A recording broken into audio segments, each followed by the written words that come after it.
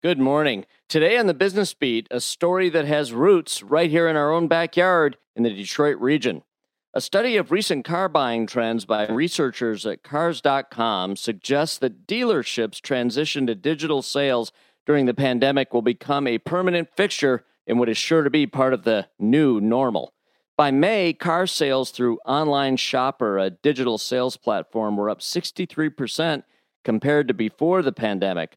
According to Cars.com research, 71% of car shoppers want to complete at least some of a car purchase online. Going further, though, a recent survey by Capgemini found that 64% of potential buyers prefer to complete the entire transaction of buying a new vehicle online rather than going into a dealership and making the purchase. That's up from 39% just before the pandemic. I mean, who likes to go into an auto dealership to make the car purchase? You can make it online anonymously. It's more efficient. All the paperwork's done online, and they deliver the car right to your driveway.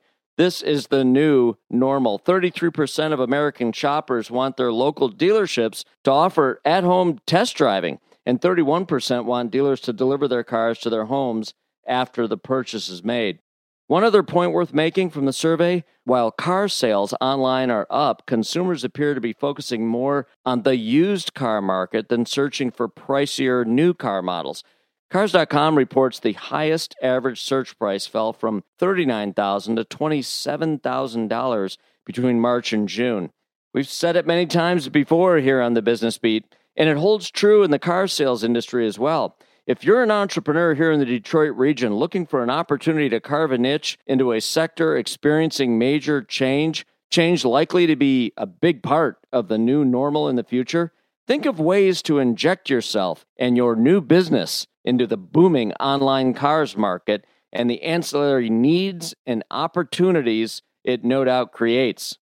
I'm Jeff Sloan, founder and CEO of StartupNation.com, and that's today's Business Beat on the great voice of the Great Lakes, WJR.